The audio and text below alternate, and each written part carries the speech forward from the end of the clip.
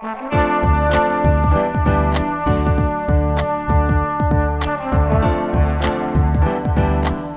listening to the Co-Main Event Podcast. And now your hosts, Ben Folks and Chad Dundas. That's right. You're listening to another episode of the Co-Main Event Mixed Martial Arts Podcast. I'm Chad Dundas. That's Ben Folks. We meet here every single week to chop up all the prominent, newsworthy, and hilarious happenings in the world of mixed martial arts. Ben, how you doing this week? Well, Chad, I took my children to the dentist this morning. Oh, nice. That's always a great time. Relaxing is how I would describe it. A great way to start off your Monday morning, 8 a.m., down there at the dentist, just getting shit done, just taking care of business. I face, though, an ethical quandary, and I want to know what you would have done in this situation. So you go to the dentist, right? You take the kids to the dentist.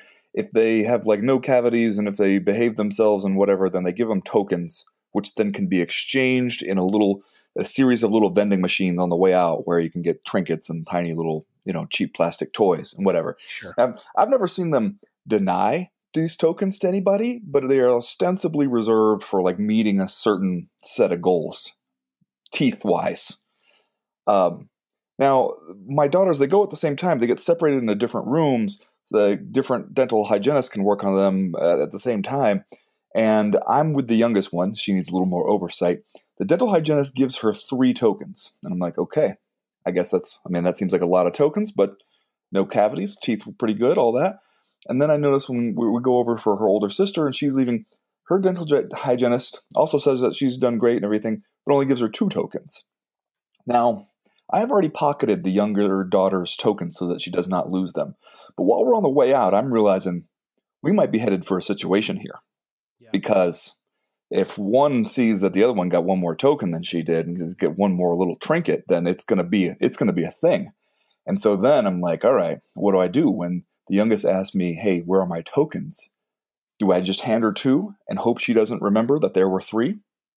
And if she does remember, do I gaslight my own daughter? Do I tell her, no, you're wrong. You are mistaken. You only got 2 tokens. There are only ever 2 tokens. And just play it off. Or do I just play it straight? Give her the 3 tokens and, let the chips fall where they may, consequences wise. What would you do, Chad Dundas? Wow, this is, I did not anticipate this at the beginning of the show to be put on the spot like this. I'll be perfectly honest with you. I would have tried to give the younger daughter 2 tokens and hope she didn't notice that one was missing. That's exactly what I did. But I was prepared to lie to her if she noticed that one was missing. I was about to say, nope, no, there weren't 3. You're just a child. You don't know anything. You can't even count, dummy. Now take your trinkets and let's go home. And then Did she notice? Home. Nope, didn't notice. Okay, see, and part of this is that you got to know how to read your own kid, right? As a parent, I think you got to have some realistic expectations about whether or not that child is or isn't going to know if you perpetrate a magic trick right in front of her. And I got to say, my 2 youngest probably would not. My eldest daughter absolutely, definitely, 100% would. So that would be a different problem to have if it was, if the roles were switched there. Yeah, but see, I would hope that the younger 2 didn't notice she got one more trinket than they did. I was totally committed. I was gonna go all the way on insisting that there had never been a 3rd token, never would be a 3rd token, nothing in my pocket, and I absolutely will not let you check to see if there is. I got home, I slipped that 3rd token in the trash. Yeah. No, you don't want them to find it later. So that's my morning. I faced an ethical quandary, and I think I failed. I failed, but I also succeeded, if you know what I mean. No, I think you pulled it off. Everybody knows we continue to roll on like we always do here, providing free weekly content every Monday on the Proper, as well as all week long over on our Patreon page. In fact, supporting the CME via Patreon is probably more important now than it ever has been before, thanks to all the people who went over the past few weeks and have already signed up over there or upped their contributions. We appreciate the support more than you guys know. Help keep the discourse unfettered and get access to a bunch of additional podcasts every week. If it's something you've been thinking about doing, but you've held off so far, now is the time. Go on over to patreon.com/co-main-event and sign up to support the show. And Ben, to that end, some pretty exciting news here about UFC 251 coming up on July 11th. Yeah, I'm excited. So we excited. are going to be having a fight party, a socially distanced fight party over on the Patreon. People have tuned into our live streams over there before if they've already been patrons. This time we'll be doing it from two separate locations, one over here at my house and you over here at your house. And I believe we'll be doing it via Zoom meeting. And everybody ought to know how to use goddamn Zoom by now, right? We've That's been just living that way for the last few months. Now, we have to cap it at a certain number. Is that correct? I believe that's right. I believe that's right. What is the number? I think it's 500 people. Okay. So get in early if you want to be there. We've still got some time. I think we'll have more details coming up for you guys as these next couple of weeks play out. But just wanted that to be on everybody's radar. It'll be available, I think, probably to all patrons over there at the Patreon page /co-main event. So if you want to get down with us at the fight party, you got to get over there and join the team over on Patreon. Yeah, it's kind of a first come, first serve kind of deal. So if you put it off, jump it in there, and if the fight party gets full, then you kind of have to stand outside the club like one of those sad sacks waiting for the bouncer to tell you that it's okay for you to go in. Yeah, nobody wants absolutely. So here's what we're doing this week. We had this UFC on ESPN 12 event on Saturday night. Pretty good fight card. They're headlined by Dustin Poirier versus Dan Hooker. And of course, you had Mike Perry and Mickey Gall in the co-main event. Fair amount of storylines coming out of that event this week. And of course, this weekend, July the 4th, taking this weekend off from UFC events. They return a week from Saturday for that UFC 251 card we were just talking about. So we're going to do an all questions considered episode of the Co-Main Event podcast this week, trying to touch on as much stuff regarding this UFC on ESPN 12 card that happened over the weekend as we can. We got lots of good questions from the loyal listeners of the Co-Main Event podcast, lots of interesting stuff to discuss. So Ben, we're going to start here with listener Jizzy B. All right. Well, hey, what better way could there be to start? Really? Yeah. So I'm not going to ask too many questions about this screen name, Jizzy B. But we're going to go right into his or hers life or death questions from Saturday's fight card. Yeah, and just in case people are wondering, Jizzy B is spelled exactly the way you think it is. Imagine the most unsettling way it could be spelled, and that's it. That's what we got here.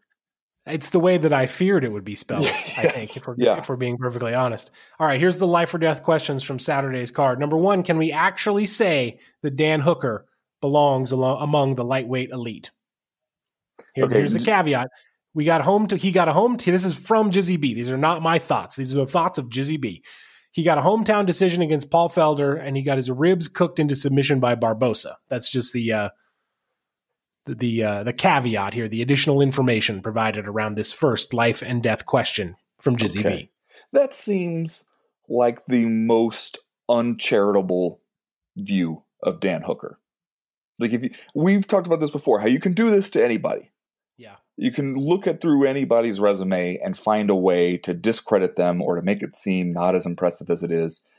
And this is the way, I guess, that if you were going to do it to the lightweight version of Dan Hooker, this is how you would go through and try to take away from what the man has accomplished. Because I think, honestly, if you look at Dan Hooker over the years, he's gotten a lot better.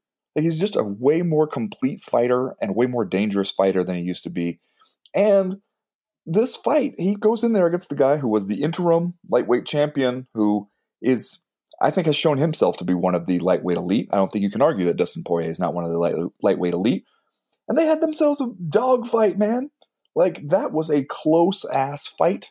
I could see how somebody could make an argument that maybe they felt like Dan Hooker deserved to win. I think it was the right call giving it to Dustin Poirier. But that was a hell of a fight, man. I don't know how you can come away from that fight and be like, well, the one thing we learned here is that Dan Hooker isn't that good. No, Jizzy B.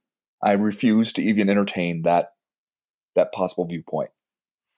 Yeah, I think this is one of those few UFC main event fights where both guys come out of it looking pretty good just because of the nature of the slugfest we had here. We talked on Friday during the Power Hour about how this might be the fight that affects what we think of Dustin Poirier for the rest of his career. And I think for Dan Hooker, it was a good litmus test fight to find out how good he really is, despite the fact that he rolled into this bout on a 7-1 streak over his last 8 fights. Pretty hard to disregard that, regardless of how you feel about the guy, including a July 2018 knockout win over Gilbert Burns, who you might remember from the upcoming welterweight title fight against Kamaru Usman. So pretty good win there. Over 25 minutes to see Dan Hooker keep neck and neck with Dustin Poirier as well as he did during this fight. I don't necessarily think that you could think or say anything bad about Dan Hooker coming out of this fight, especially since he was, early on, it seemed like Dan Hooker might have the equation here. Like he might be getting the win. And then it kind of took a come from behind effort from Dustin Poirier over the second half of this fight, I think, to really secure that decision. So I come out of this thing thinking better thoughts about Dan Hooker than I had coming in. Yeah, me too. What's our other life or death question here?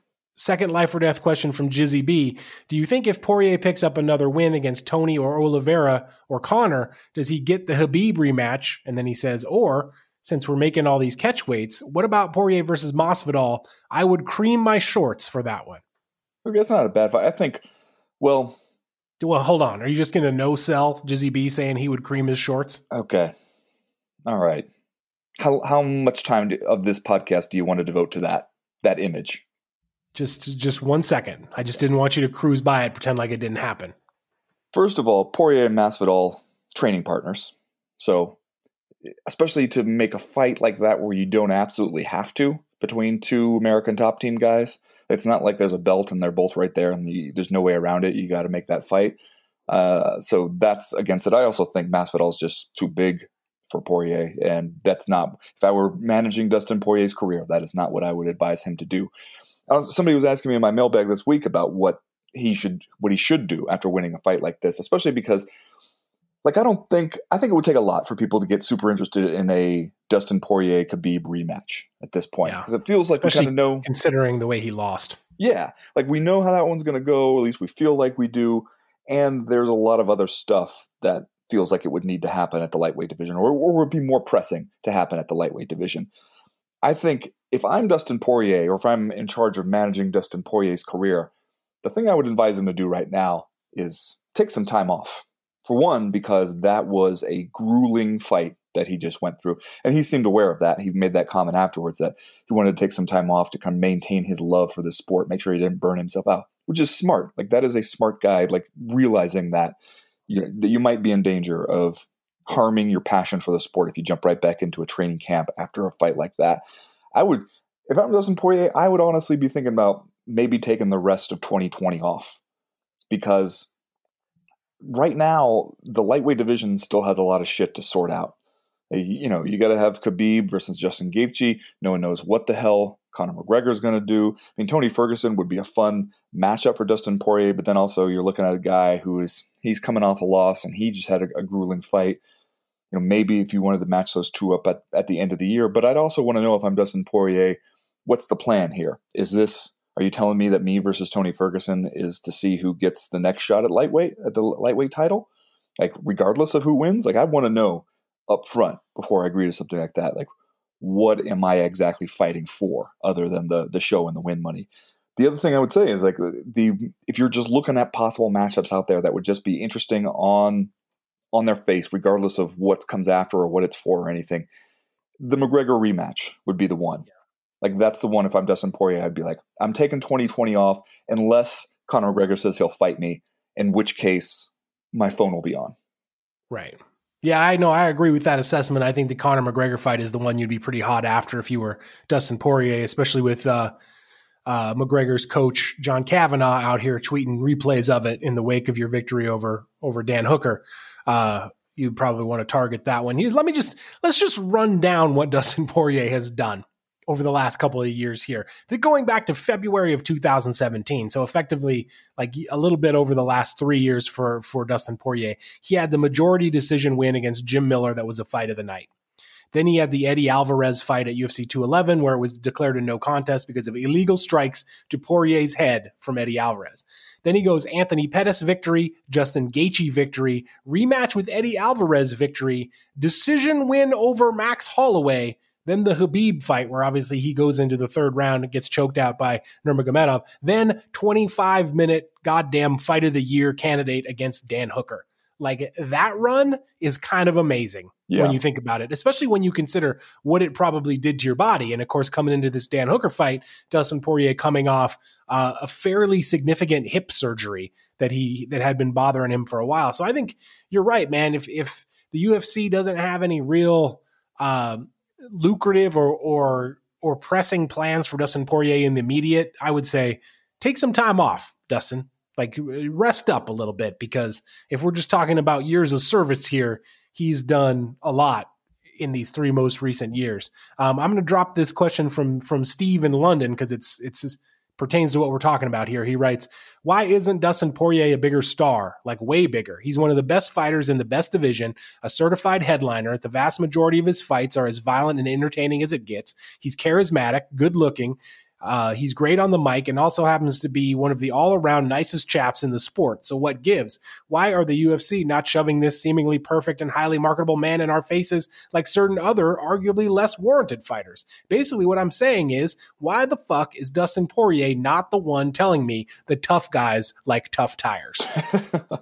Okay, good point. The thing that I thought about in considering this very question is, isn't this the exact kind of situation where it would be nice to have the parent company of the organization a massive sports and talent agency that could leverage its entertainment industry contacts to get you some visibility out there in front of a bunch of different audiences that otherwise maybe don't realize who Dustin Poirier is and how awesome he is?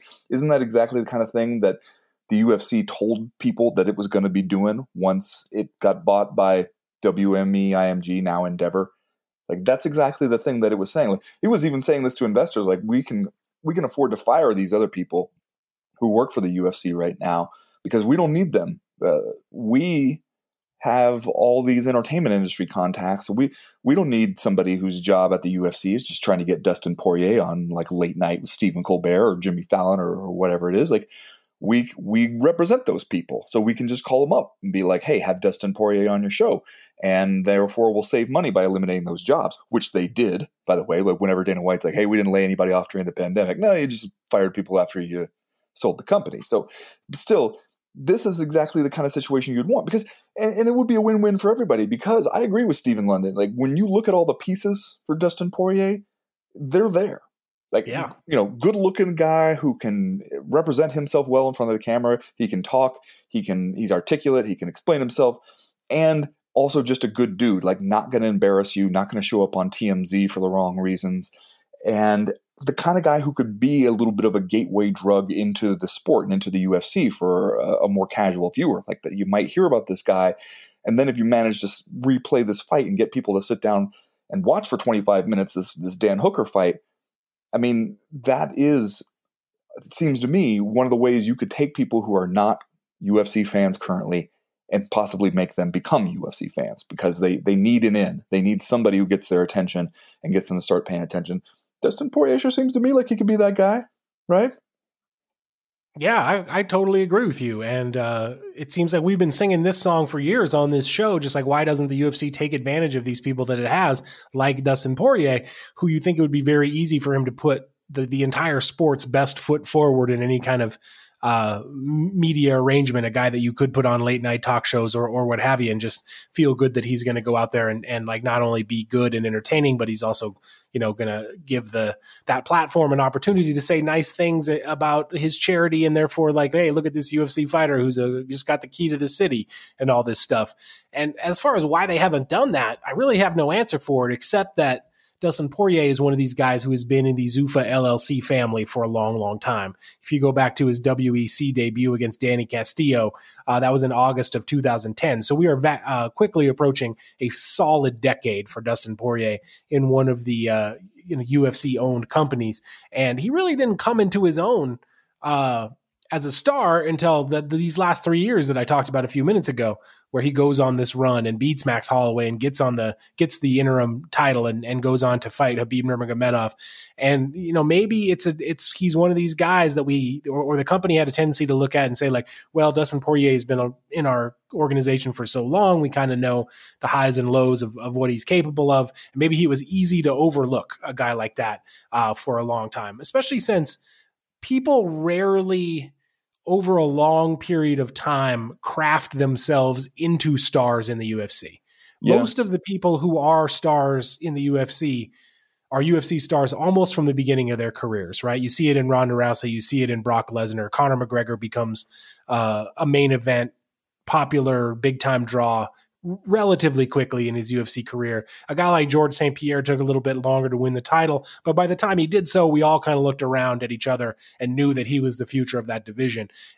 Short of a guy like Jorge Masvidal, it's hard to think of someone who is in the UFC as long as Dustin Poirier has been, or been around MMA circles as long as Dustin Poirier has been, who then suddenly, poof, becomes a star. Yeah. Although, I think you look at the tangibles here and he's got them all. And I don't know that there's really a great excuse to not utilize him in that role. Yeah, I was going to say Masvidal is kind of the only example you can think of. And even then, that was one of the things people remarked upon, was how unusual it was to see a guy at this point late in his career kind of break into that next level of stardom. And look where it led, him and the UFC beefing over money. Right. Next question this week comes from Jeff Smith, who writes, there's been a lot of recent talks about the fight of the year, Poirier versus Hooker, Emmett versus Burgos in this pandemic era. I feel like people are sleeping on Weili Zhang versus Joanna Jędrzejczyk as fight of the year. At the halfway point of 2020, where are y'all's fight of the years? Thanks. I don't know that I'd say people are sleeping on Zhang versus Jędrzejczyk. I think it's probably still the consensus choice as fight of the year, although Poirier versus Hooker was certainly terrific. And when it happened on Saturday night, maybe due to recency bias, maybe just because people got a little bit carried away, everyone was talking about Poirier versus Hooker as a potential fight of the year. I think it should be on the list. I don't think it was as great of a fight as Zhang versus Jędrzejczyk was, though. That's still where I'm at. I still put that fight as my leading candidate for fight of the year. And frankly, for something to knock it off, we're going to have to get another goddamn barn burner out here in the second half of the year. Yeah, I think the same thing. I've initially felt like right after the Poirier-Hooker fight ended where I thought, well, that's one of the most incredible fights I've ever seen. Maybe that's fight of the year. And then I think that is recency bias, because when we were doing that survey and asking fighters, one of the questions on the survey was, other than one of your own, what's your favorite fight? And a whole lot of people said Zhang versus Jędrzejczyk. And I do think that is right now my choice for fight of the year. But Poirier-Hooker is a close second, man. I think the Emmett Burgos one is a little more distant third place. And then it's also hard to compete. Like if you got 3 rounds and the other guys had 5, like 5 is where both those fights really started to pull away and distinguish themselves, because you just couldn't believe the kind of stuff that these people were putting themselves through.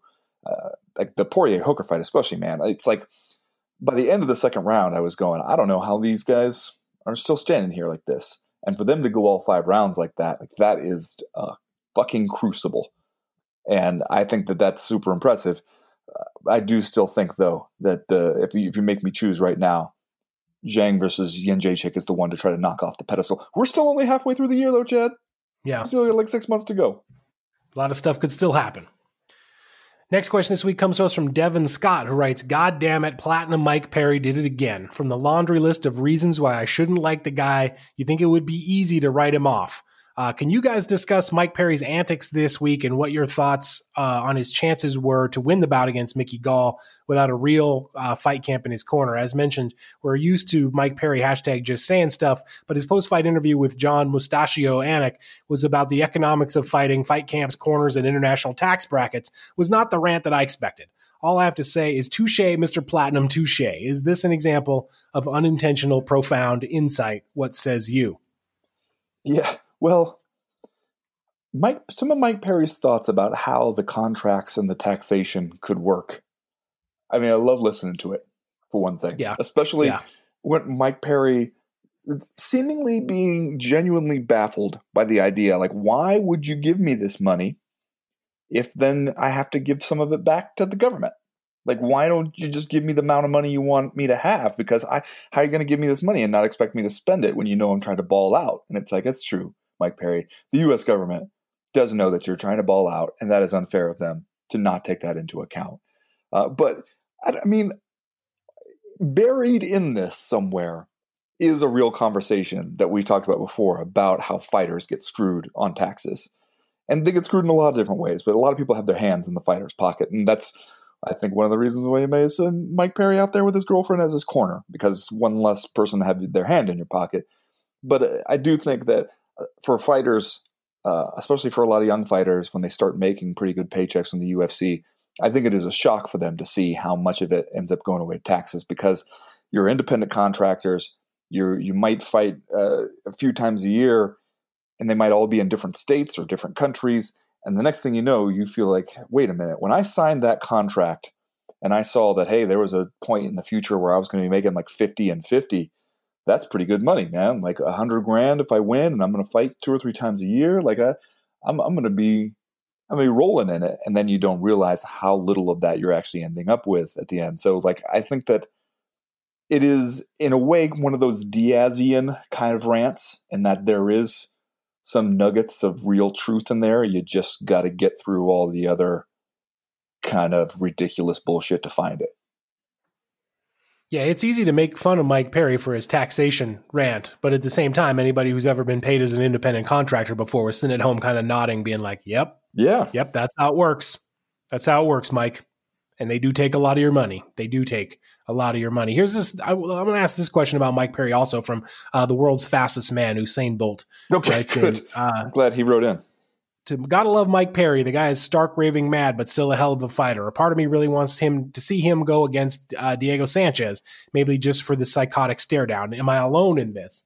Now, let's talk just for a second about the Mike Perry-Mickey Gall fight, the co-main event on this fight card from over the weekend.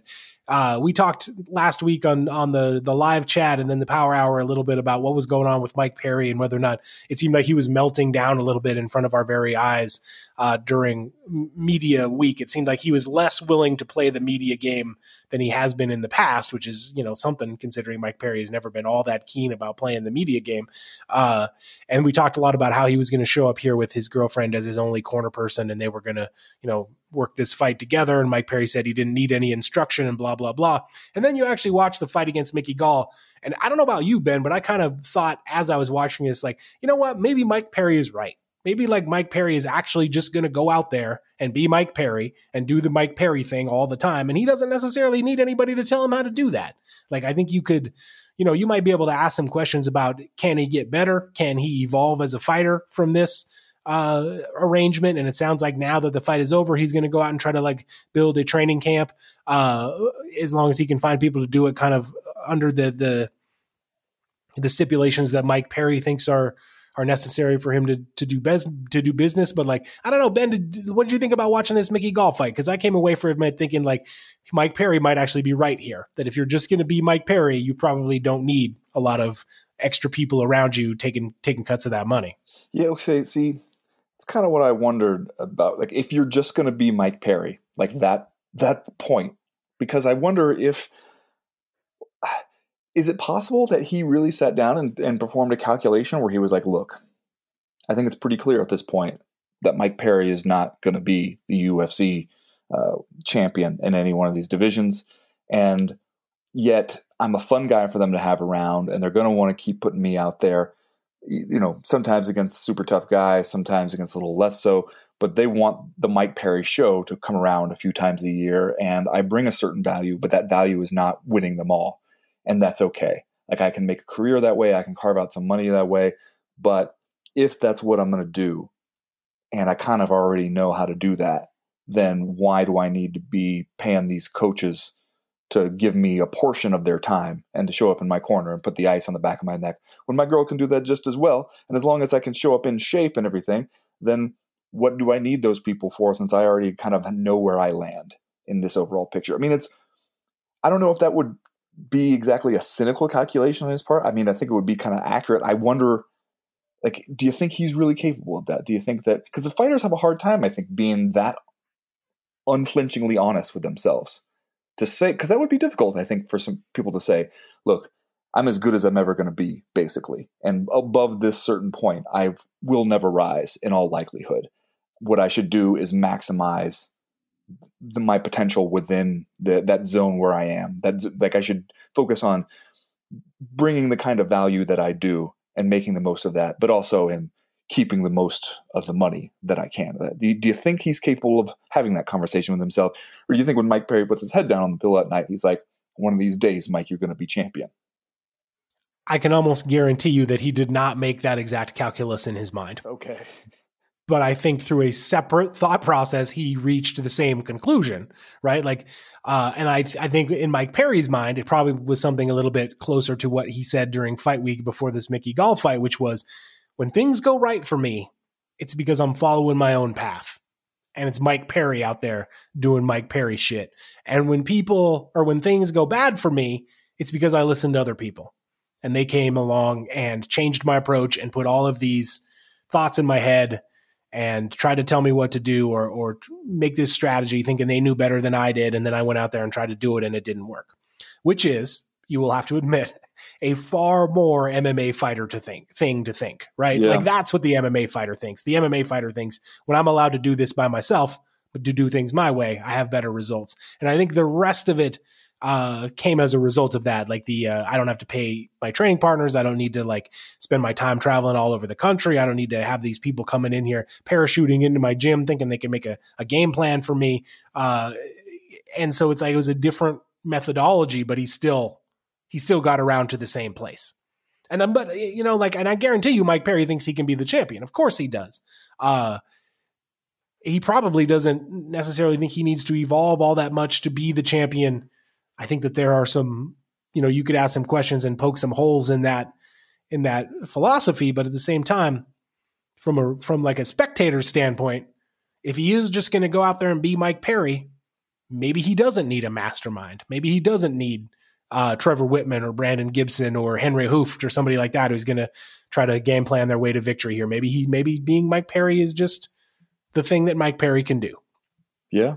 Well, and you know what though, with this fight, we talked about it a little before. He said when he got it booked, like, hey, thanks to the UFC for giving me an easy fight, like Mickey Gall, when I've been fighting all these really tough dudes. And then even when he was telling people, my girlfriend's going to be my only corner, I've been just kind of dropping into different gyms, getting my training in, Volcano Beach or whatever it is, like going to good restaurants. That's how I've been getting my training in. Even then, he was a 3-1 favorite. So it's not like him coming out and beating Mickey Gall. I know we're going to do the thing where people look at it and go, okay, we all laughed at him having his girlfriend, but did he get the last laugh? I mean, he was supposed to win this fight, even with the girlfriend in the corner, So, and that's what happened.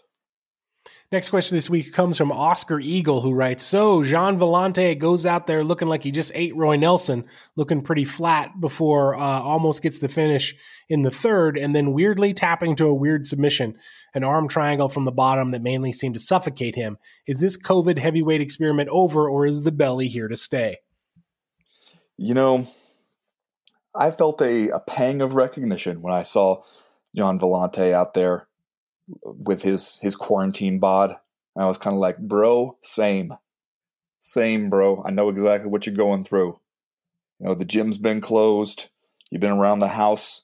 You probably stockpiled a lot of snacks in the early days of the pandemic when it wasn't clear if we were going to be able to get to the grocery store too often or not. And the next thing you know, you're not feeling that great about taking your shirt off at the beach. So I feel like I know exactly how it might have arrived at this point. And yet it's also like, that's not a great outing for you if you're Jean Vellante. Just not in any single way. Jean Vellante now 4-7 in his last 11 fights. Weirdly enough, Ben, at one point during 2017, 2018, Jean Vellante had 4 split decisions in a row. Okay. Went 2-2 over that stretch. Then he's now lost 2 in a row here. This obviously his return to heavyweight from much earlier in his career, back in his Ring of Combat Strike Force days. But I don't know, man. Like with Jean Vellante, I guess you might as well do what feels best at this point, because no one is expecting you to be the champion. No one really has you tabbed as an up and comer in either of these divisions. You're kind of around because you can put on a fun fight, and you will probably go in there and fight anybody. And so I just think you whatever you feel like is working best for you is what you should do, whether or not that's being a 255-pound heavyweight with the dad bod, man on the street build, or whether it's trying to go back to light heavyweight or whatever. It's just it seems like Jean Vellante is probably at a point in his career where he's free to make his own choices, I guess is what I'm trying to say. And like, I don't know if we can say all that much bad stuff about the guy for getting caught in this weird submission by Maurice Green. Like, Maurice Green has good submissions. It's one of his things. And he's a fucking huge dude with super long arms who can probably get that arm triangle choke in a position where many people cannot get it. Now, does that also mean that there's some fatigue playing a role here against Gian Villante in the third round of this heavyweight fight? I mean, I think we could probably read into it and answer that in the affirmative. He was probably getting tired. But like, I don't know. I think it's, the ability to get that submission, I think, says more about Maurice Green than it necessarily does about Gian Villante. I don't know. I mean, I'm not trying to take anything away from Maurice Green's win there, but you drop a guy in the third round, and that's your opportunity to go in there, and then you end up getting triangle choked from the bottom. Like, if you're a professional, you should not be getting arm triangle choked in that position. Because a guy, like an arm triangle choke, one of the ways that people get it on you, and the way, because they have to get it pretty deep to begin with. It's one of those chokes where it's not like, it's tough to start with an arm triangle choke and then make it tighter as you work your way into it. Like, it has to get on pretty tight in the initial setup phase, which means there usually has to be some kind of element of surprise. And it's really, or it ought to be really hard for somebody to do that to you from the bottom if you're an experienced professional fighter. You just should not get caught in that. I think that was a lot of just like fatigue, and that maybe either the combination of fatigue made him tap sooner or resist less, or just like hurt his ability to think through and see the early warning signs that something like that was there, or just not take it seriously as a threat early enough, because he feels like, okay, I'm on top and I'm just going to rest here, and the warning lights aren't going off in his head when they ought to be, either because he thinks no way can the guy get it, or because he is just so tired that his brain isn't working as well as it should. And honestly, fight IQ has not been one of Gian Villante's greatest strengths for his entire time in the UFC. And so I don't know. You should not get caught in that choke if you're a professional fighter in the UFC. That's what I'm saying. Wow, harsh indictment. You just shouldn't. Next question comes from Liam Brady. He writes, Maurice Green cried after his fight due to the relief of getting his win bonus and what it means to him and his family. It's easy to blame the UFC for handing out shitty contracts, but the fighters need to have better management working for better contracts. Maurice Green was on a 50 to show, 50 to win, but have a look on the prelims, and there's Felipe Lins taking home a flat $85,000 for getting KO'd in the first round. Eddie Alvarez was on a flat rate contract too, so it's possible if you have the right team behind you. Discuss. Man, I think it's pretty hard that, you see some of these people with what appear to be more advantageous contracts to others. In a lot of instances, they are established veterans, guys that have had success in the past, and guys that have already proved some manner of worth in the sport, like Eddie Alvarez. The thing that I think a lot of people don't understand about negotiations in this sport and like how you go about getting that contract. So like, let's say you are Maurice Green's manager and you roll up to a negotiation with the UFC and you say, okay, here's what we want. 100,000 flat rate, no win bonus. He gets that cash on the barrelhead no matter what happens. And the UFC says no. Then what do you do? Say, please. Yeah, I'll be your if you're best Maurice friend. Green's manager, be like, okay, I guess we'll take our talents to Bellator. Chances are you're probably already locked in a contract to the UFC, so you literally can't do that. But like, what's Bellator going to do? You think Bellator is going to like give Maurice Green a sweetheart deal? No. Like, Maurice Green doesn't necessarily have the status in the sport to do that. Like, the thing about the negotiations in MMA and negotiations with the UFC is like, what's your bargaining power, man? What's your ability to go into that negotiation and get the thing that you want from the UFC when the UFC knows damn well you're kind of the only place, it's kind of the only place you can work. And if it says it's not going to give you any of your asks or your demands, like, what can you really do? Nothing. Also, I think this question misstated Maurice Green's payout as $50K and $50K. The payout I'm looking at from the Nevada Athletic Commission says $30K and $30K. And that's his last fight, which he lost. He made a disclosed $30,000, which would suggest that he was on the same thing there, that 30 to show and 30 to win. Didn't win, so he stayed at it. And then he gets the 30K and 30K here against Gian Vellante, who, by the way, was making 75K and 75K. But, I mean, to be going in there in a heavyweight fight in the UFC on goddamn ESPN, and even if you win, it's just 60 grand. Like, that's not a whole lot of money. But you're right. Like, everything that the way the UFC has set up this system is they will kind of use it. They will use the success of the system against other fighters by basically being like, oh, what you say you want this kind of money, but here's what the experience you have, and here's your wins, losses in the UFC. Here's what we've paid other people who are in the same situation. How can I justify paying you more? Like, what is different about you that is different from their situation? And you can't really point to anything except to say, like, well, man, you should have been paying him more too.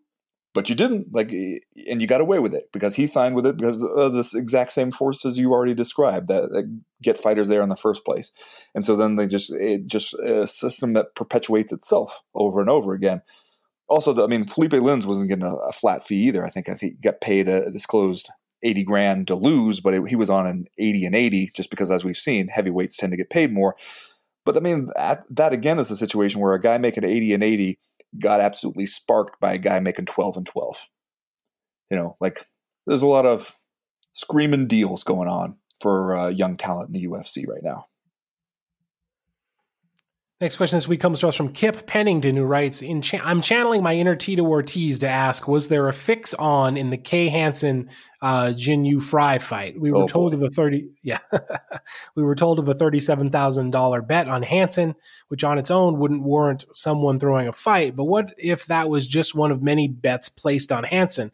As last week moved on, Hansen became more and more of a favorite, meaning more and more money was being bet on her. Then there's a link here to DraftKings where there's some evidence of that, the line moving. Anyway, something didn't feel right about the fight. Frey put up very little effort to fight the Hansen takedown, put up very little resistance to the armbar, and finally tapped after 5-10 seemingly pain-free seconds in the position. What's really going on? So Ben, the sport loves a conspiracy. Yeah. We're gonna find the conspiracy. This would actually be one of the more reasonable conspiracy theories Tito Ortiz had ever put forth if this were an actual Tito Ortiz theory. Right. And look, like, I mean, we can't say one way or another whether a fight was fixed or rigged in almost any instance, and like it feels it's not cool, man. It feels irresponsible to suggest that a fight is fixed if you don't really have any evidence of it. Now, that is to say, like, could you fix a fight in the UFC for relatively cheap? Yes, obviously you could, because people in this sport just aren't making that much money. And so, you could probably roll in for a very reasonable payday and offer somebody, the ability to either win a fight or lose a fight or whatever you wanted to do. And I agree that this thing where these big bets are becoming public and usually coming out on social media before the event is kind of weird and feels like a new thing. But, you just look at this fight between Kay Hansen and Jin Yu Fry, and it doesn't really I don't see any evidence of it being fixed. Like, if you want to cite as your evidence of a fix, like the last 10 seconds of the fight, okay. But that was the third round of a 15-minute fight, where in the first round, Jin Yu Fry comes out, and the very first thing she does is blast Kay Hansen in the face with a series of elbows. And then about 3 minutes later in that same round, kicks her right in her damn face, head kick style. So I don't know, man. I don't have any experience fixing a fight. I don't know how you would do it. I don't know how you would plan it out, but it seems pretty risky to me if you were going to fix a fight to be like, all right, I will tap to an armbar in the third, but before that, I'm going to kick you in your face as hard as I can. Yeah, this, again, every time we end up talking about some kind of question about whether a fight was fixed, I will repeat the same mantra. If you think that's what a fixed fight looks like, that it looks that convincing, then you haven't seen an actual fixed fight. Because they never look that good. Like the few that we've seen where we're like, okay, we actually have very good reason to believe that they are fixed, they don't look anywhere near that convincing. And you're right, you wouldn't go through all that to have a third round armbar. And the fact that it's kind of normal now for us to hear about when a big bet is placed down on somebody in a surprising situation, that shows you how difficult it would be to really profit off of something like this without raising too many eyebrows. Because you'd have to make a bunch of small bets, I would think, because otherwise, how is it worth it? Like, it was a $37,000 bet to win 20 grand. Like, how much would you have to pay a losing fighter in order to throw a fight, possibly risk throwing away their whole career if they get caught, and then still have enough money left over for you that it makes sense financially? Like, if a $37,000 bet to make 20 grand brings that much attention, 20 grand profit isn't enough. Like, it's probably not even enough to convince the fighter to throw the fight in the first place. So the economics of it just wouldn't work out. And plus, I think you're right that you just, like, I understand how people could look at that finish and be like, okay, it looked a little weird because her arm was extended. She wasn't exactly fighting to defend. And the look on her face when she finally tapped was kind of like, okay, damn it, fine. Like, I'll go ahead and tap. But I think that was mainly her thinking, like, okay, I'm kind of stuck. I can't really get a defense going, but I'm not exactly sure if my arm's about to break yet. Let me see if I can hold on to the last possible moment. And maybe if I can no-sell it a little bit, she'll think she doesn't have it and try to readjust her grip, and then I'll be able to get out. And then you realize, okay, that was placing a whole lot of hope onto not a great strategy anyway, so fine, I'll go ahead and tap. I think that's all that was. I think that it's way harder to pull off throwing or fixing fights and getting away with it and everybody making their money and going home happy than people think it is. Although I will say, we've talked about it before, the fact that so many people are paid so poorly in the UFC is kind of eventually inviting that sort of risk. Because the less somebody is making, the less amount of money it's going to take to convince them to at least consider that possibility. If you go to somebody, you're trying to fix the Super Bowl, imagine how much money you would have to throw around to convince a bunch of millionaires in the NFL to fix a game. In fighting, it would be way, way easier. Yeah, I think we would be naive to say that there haven't been fixed fights that we don't know about, or there haven't been fixed fights that didn't look like fixed fights. But at the same time, like, I just don't see any evidence of that in this instance. Like, if they fixed this fight somehow, they did a good job because it looked legitimate to me all the way through. If you fix the fight, fix it in a way where I don't have to fight for 12 minutes before I finally lose. You're right. Do a first round armbar. How about that? There we go. Next question this week comes to us from John Giles, who writes, so Paige Van Zandt is fighting out her contract. Good for her. I mean, if she can get paid better elsewhere, then why not? Thing is, the UFC still holds the power to fuck with her if they want. For example, if she really wants to move to Bellator to be in the same organization as her husband, the UFC have the right to match the offer, preventing the move. Alternatively, they could come out early doors and announce that they won't be taking up any matching rights, allowing Bellator, Invicta, or even one from having to dig too deep into their war chest to sign her. Do you think the risk factor or lack of self-belief prevents more fighters from trying out the free agency? I don't understand why fighters sign up for 7-fight contracts knowing that if they lose a couple in a row, they can be cut. And if they blow the doors off, the UFC is unwilling to renegotiate with them. So we talked about this on Friday. Paige Van Zandt, and heading into the last fight of her contract at UFC 251, she fights Amanda Ribas in what's scheduled to be the first fight on the actual pay-per-view card. She says that after that, she's going to test free agency, and maybe correctly points out that she would be one of the more valuable free agents in recent memory in mixed martial arts. Yeah, and pointing out that it probably does not matter if she wins or she loses. Her value is probably still relatively the same for whoever would sign her next. And I think she might actually have a point there. As for this point, like, why I don't understand why fighters sign up for 7-fight contracts, I think like Jorge Masvidal kind of offered us a view of how that happens, right? Where he said, hey, they came to me saying, you want this big opportunity, to go to this next level, have a big fight? Yeah, of course you want it. So here's the deal you have to sign, and it's a long-term deal. I mean, I think Paige Van Zandt was saying that she is still on that same deal that she was on when she fought. I'm blanking on when she fought. Was it Rose Namajunas who she fought? And it was honestly a pretty great fight. Yeah, like it was the Rose Namajunas one, I believe, in 2015.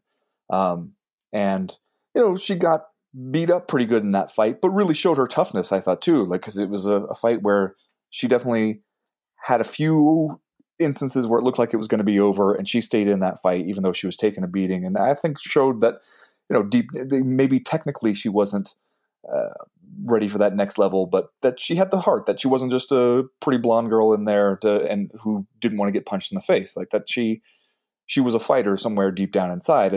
But she also said she's been on the same contract since then. I mean, that was 5 years ago.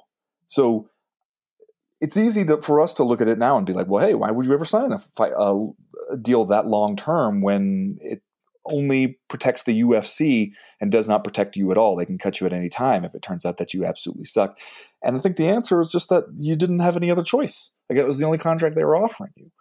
And I mean, we've seen the UFC go both ways with this strategy in terms of free agents. Like, either say like, okay, hey, we're gonna draw this out as long as we can, make sure that you can't move on too quickly, or to announce right away, hey, we're not even in this free agency negotiation, so therefore whoever else is going to scoop her up, go ahead and lowball her because we're not an option for her anymore.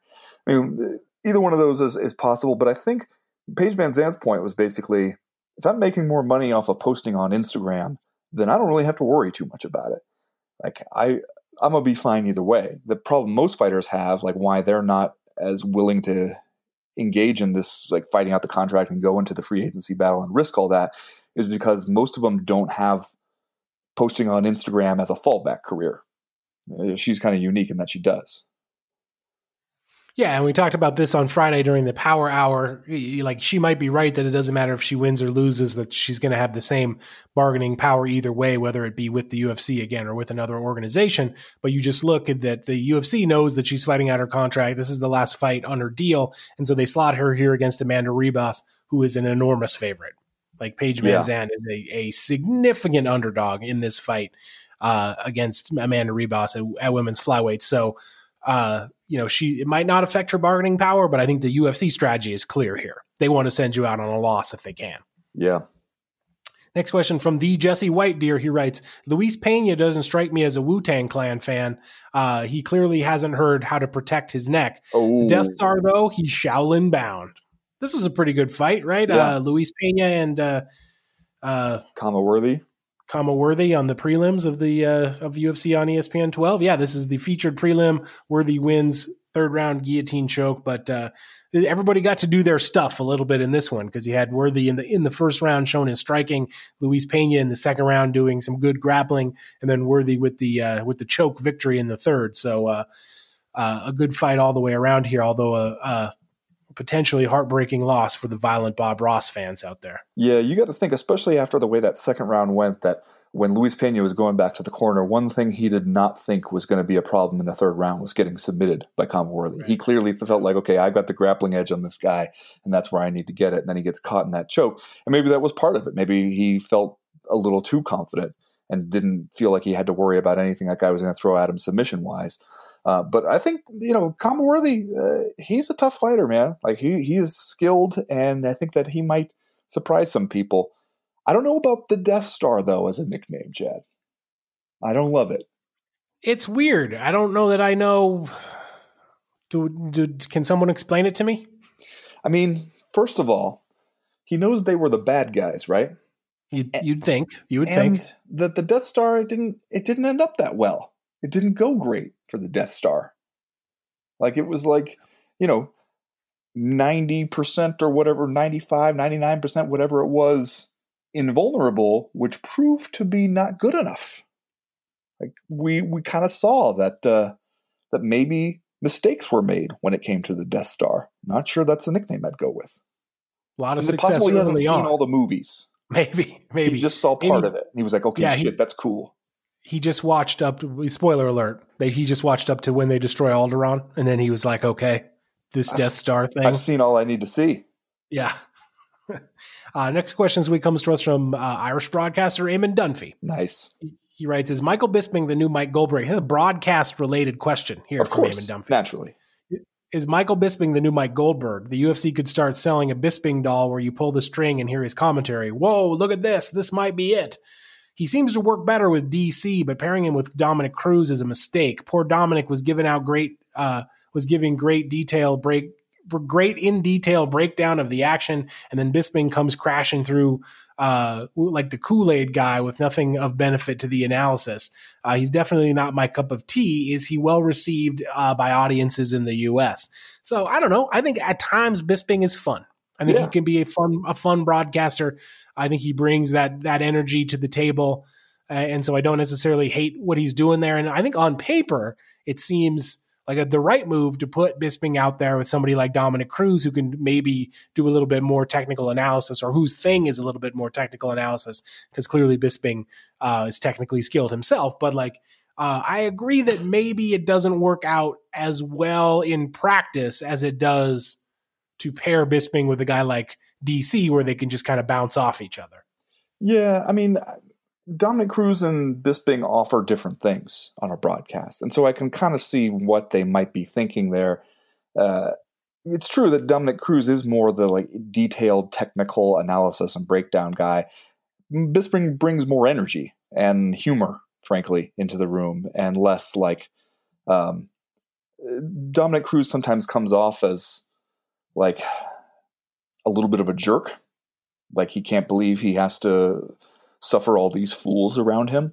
And Bisping is a little more fun. I mean, I think he is well received, and I think it's like, I don't know, when I hear that Bisping is on the call, I'm not expecting a super detailed technical breakdown. Although, I mean, I think he's definitely, it's not like Bisping got where he did in his career based on just sheer overwhelming athletic ability. Like, he definitely had to understand the game and had to be like a technician in a lot of ways.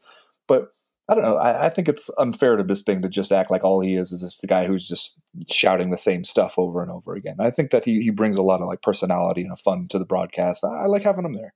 I also like having the where you can hear fighters reacting in the empty arena, like where Dan Hooker kicks Dustin Poirier low a couple times right off the bat in the first round, and Bisping being like, "Okay, come on, knock it off, get the kicks up," and you hear Poirier say, "Listen to Bisping." Those are fun moments. Yeah. Here's what I want to know. Do you think that it's awkward to have Dominic Cruz and Keith Peterson together in the empty arena, the Apex, small, intimate room? It's not like you can really avoid each other. I wonder if they've spoken, or are they just kind of avoiding each other? Because otherwise it would be kind of awkward just to be there in the silent, empty arena with the guy that you accused of smelling like booze and dirty strippers or whatever. Yeah. Yeah, I mean, if I'm Keith Peterson and I see Dominic Cruz around after that, I might feel like, you don't want to roll up on him and be like, "What's up, Dominic Cruz? Talk that shit now." But you do want to be like, "Hey, man, come on. What the hell was that about?" Agreed. I wouldn't let that shit slide entirely, even if we are talking to Dominic Cruz. All right, next question here from Marcus McGahee, who writes, "Do you suspect that John Jones's recent holdout is motivated in whole or in part by a fear of imminent defeat? When Jones last returned to the UFC, he promised to devote himself to being an active champion.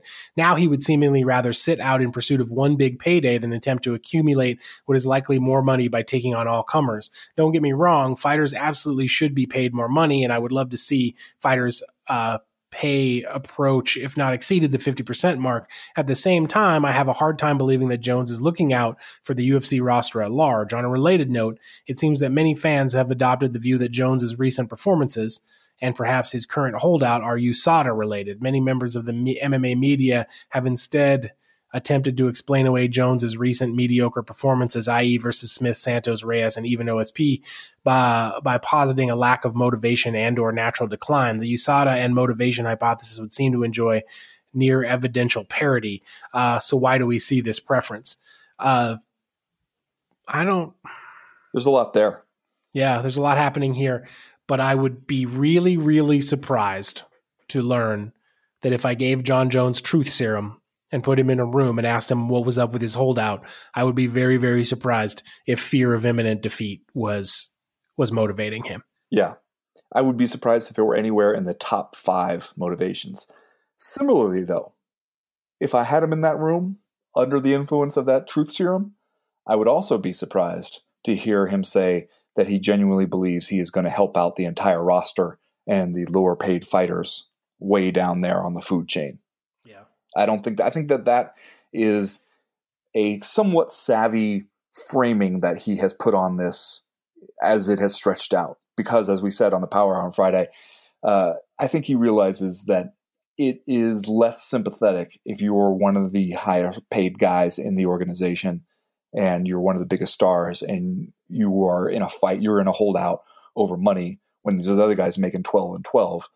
I think that he realizes it plays better to say, like, I'm doing this for all of us, and this is a fight of fighters versus management. But I don't believe that that's the big main motivating factor either. I think true serum John Jones would tell us he just wants that money, and he feels that he is worth it. He feels he deserves it. He feels that he's been underpaid, and he's angry about it. And I think that it's as simple as that. Yeah, I think it's way more in keeping with what we know about John Jones for him to start out the year by saying that he wanted to be a fighting champion and he wanted to take on all comers and he wanted to get back to business and all this stuff, then only to kind of get mad over an unforeseen disagreement with the UFC over his pay when he started talking about this Francis Ngannou fight, like probably got excited about it. And the UFC kind of came through and crushed his dreams by saying, no, we're not going to renegotiate with you. We're not going to give you any more money at all. And then he gets kind of mad and now is suddenly saying he's going to sit out for 2 years. It's more believable to me that Jones would get involved in that kind of type of situation, that Jones would suddenly get worried that he was somehow going to lose it all if he lost his light heavyweight championship or something like that. Just because it seems more in keeping with how Jones operates sort of, than it would the other way. And like, I mean, I don't think John Jones is afraid to lose. Like even if he did lose, I don't think that he would be crushed by it. I think he would, I think he's probably confronted the idea in his mind a million times, regardless of whether or not he would ever tell us that. I think that he's probably mostly given it to us on the level in terms of what's going on with his UFC dispute and why he wants to sit out. I would just agree with you, Ben, that I think he's clearly mostly motivated around self-interest. And if other people can get paid more by John Jones leading by example, that's probably fine with him. But it also doesn't seem like he's going about it in a way that would really let him act as the tide that raises all boats. I think he's more keenly interested in getting paid more himself. Yeah. And as far as this USADA stuff, man, I don't know. Like this is an explanation that fans seem to love. Like not just about Jones, but about lots of different fighters who eventually experience some manner of career slide. And not that we can even say that Jones's career slide has been all that noticeable because he did win those fights after all. But like, I don't know, it seems like an easy answer for fans to constantly say, oh, this person was never the same after USADA. That person was never the same after USADA. When it's like, I don't know that we really have much evidence to make that case. Yeah. Yeah. And yet I also don't know if we're ever going to stop doing that. Next question this week comes to us from Eric Sandine. We're up over an hour here, so we got a couple more and then we'll probably wrap it up. With the old Rona ramping back up with a vengeance in Dana White / Donald Trump country, do you think flying a bunch of Americans to the UAE in 2 weeks for UFC 251 is going to be a sure thing, or will the UFC need to call an audible back to Vegas for a splintered card? I am already reading that Europe is talking about banning American travelers when their borders open. Do you think the UFC has dropped off enough envelopes full of illegal campaign contributions in DC and the UAE to make it happen no matter what? Well, I mean, it's not like you're trying to fly off to Paris to have your fight card. Flying over to your friends in Abu Dhabi, I think, is still one of the safer plays for the UFC in terms of keeping it all together, even if the situation at large in America deteriorates with the coronavirus. Because, I mean, I do agree that it is something when you see a bunch of other countries being like, well, one place we don't want people coming in from right now is the United States of America because they are not handling this shit well. And that stings a little bit as an American, but you also got to look at it and be like, shit, you're right. Like, I can't say you're wrong about that. Like, we would definitely do the same to you if the situation were reversed. Like if it were something where, England was just super fucking this up. Germany they never ever flattened the curve and their cases just kept surging and surging and we had taken care of it, would be like, well, shit, no, Germans, you can't come over here. I don't care why you think you need to come over. It's not going to happen. So like I can absolutely understand when those countries do it, but I also think that the UFC and the ownership there have a pretty cozy relationship with everybody in Abu Dhabi. I don't think that there's going to be too many situations that's going to make them be like, you know what, we feel that the health risk to our citizens of having you guys come over here to Yaz Island is just unacceptable and we can't do it. I mean, I think that they feel like, this one of the nice things about having Yaz Island be Fight Island is that you have some people who are just pretty much in charge over there who are also pretty buddy-buddy with you, and everything's going to be fine. Yeah, they have a stake, right? Don't they still have a financial stake in the UFC? I think that they got that. I think they sold that back. They got paid off when WME IMG came in? I believe that they had already sold that back, yeah.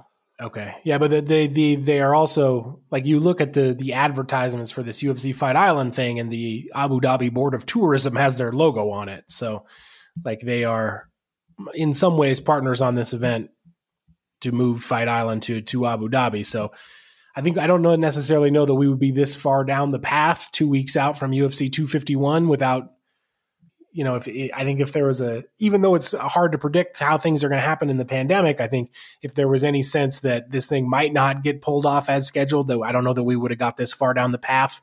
It seems like the UFC probably would have pulled back, but at this point I would expect it to go off as scheduled, for better or for worse. Yeah. All right, let's do one more here from Roy Orland. And then we'll wrap up for this week. He writes, I have an observation about Americans and masks, which might shed some light on the problems of forming a union. Okay. It seems that, big talk aside, Americans have very little sense of responsibility to your community. When the simple act of wearing a mask to protect the weaker among you is deemed an attack on personal freedom, is it really that surprising that fighters, every one of them, or every one of whom is sure they are the next big thing, won't commit to something that might help others more than themselves? Okay.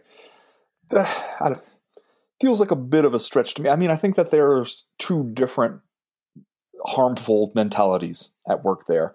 Like, I can understand like how you might see them and think that they're the same thing. Like the mask thing, I saw somebody pointing out recently on Twitter, I believe it was, that basically America has learned that it was uniquely unprepared for a situation where the thing we needed to do for survival was to just show some very meager level of concern for others.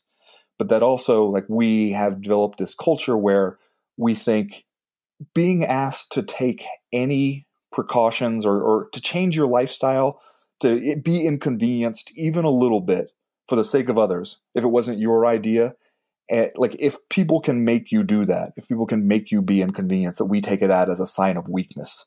That like the strong are never allow themselves to be inconvenienced just for the sake of others. And that I think that is a true and a damning assessment of some aspects of American culture. And it goes way beyond just the coronavirus stuff. Like you look at our inability to even think about doing something about climate change. And it's a very similar thing. Like, oh no, how dare you think that I should be inconvenienced or that I should change my lifestyle even a little bit to ensure the survival of the human race on the planet. No, like the strong do not allow themselves to be manipulated that way. And I think that is a pervasive thought in our society. But as far as fighters, I think a lot of it is just sheer like utilitarianism, like them kind of thinking about like, look, what are the chances that if I throw my weight behind this thing, it actually gets done? And then also, what are the chances that it gets done in time to help me? Because I got a limited window of opportunity here to make my money in this career. And if I waste a bunch of it in this fight with management and it doesn't pan out, the next thing I know, I'm done. And maybe we win the fight ultimately, but what good will it do me by then? And that's honestly not an irrational fear when you look at how this similar situation has played out in other sports. That these fights in other sports to get some kind of like to get better rights for the fighters and better negotiating situations for athletes in other sports, like in the NFL and in Major League Baseball, they often don't end up benefiting the people who initially started them and made the most sacrifices for them. They benefit everybody else who comes later. And so I can understand why fighters look at it and be like, I don't know if I want to be the one to put myself on the chopping block for that. I feel like I got to make the money while I can and take care of my family. Yeah, I think like politically, I think I agree with you that in America, we seem to have developed a very strange conceptualization of what freedom is. Like we tend to put a lot of emphasis on personal freedom and almost no emphasis on like community freedom or the good of the whole. You see it all the time with like the Second Amendment and open carry issues, which we see a lot here in Montana. Like a person will always take advantage of their personal freedom to bring a gun to the farmer's market without ever stopping Especially to think Montana. that like maybe by doing so, I am infringing on the freedom of the group. That like by bringing my gun to the farmer's market, I make everyone there feel less safe and more nervous and less free. But the only thing that concerns me is that I personally have my gun with me, and that for whatever reason is my right. So it's a weird kind of way we've evolved into thinking about freedom in this country. But I also don't necessarily know if it affects fighter unionization in a huge way. I think that there are some people, I mean, in some ways, I think that it's accurate to say that fighters are out for themselves and that they don't want to risk their own marketing time or their own ability to earn wages from this sport to try to do something that's good for the whole. But I think that the real reason is just that there's so many damn obstacles. Like like there were so many things that would have to happen in order to form a working fighters union or association. I think a lot of fighters look at it and think it's just like a pie in the sky idea, that it would never be a thing that actually happened. And like you said, wouldn't happen quickly enough to help them out. And so I think the entire package makes them look at it and kind of be like, despite the fact that I feel somewhat powerless, despite the fact that I know we could all be making more money if we went down this road, I just don't think it would ever happen. Like, I think there are some people who look at it and think like, okay, I might make more money or I might make less money if we had a union, so I'm not interested. But those people are kind of few and far between. And I also think that they're wrong. I think they would all probably end up making more money if they were able to get a more advantageous split in revenue. But I think that the predominant view is that it just seems like a wish or a pie in the sky idea that would never really happen. And so a lot of people are both hesitant and frankly scared to like try to take it on as their pet issue. Yeah. All right, that is going to do it for this week's Co-Main Event podcast. If you have a question, a comment, or concern that you would like to air to the podcast for next week's show or in future weeks, you know how to do it. Just go to the website, comainevent.com, and click the link in the top right-hand corner that says email the podcast.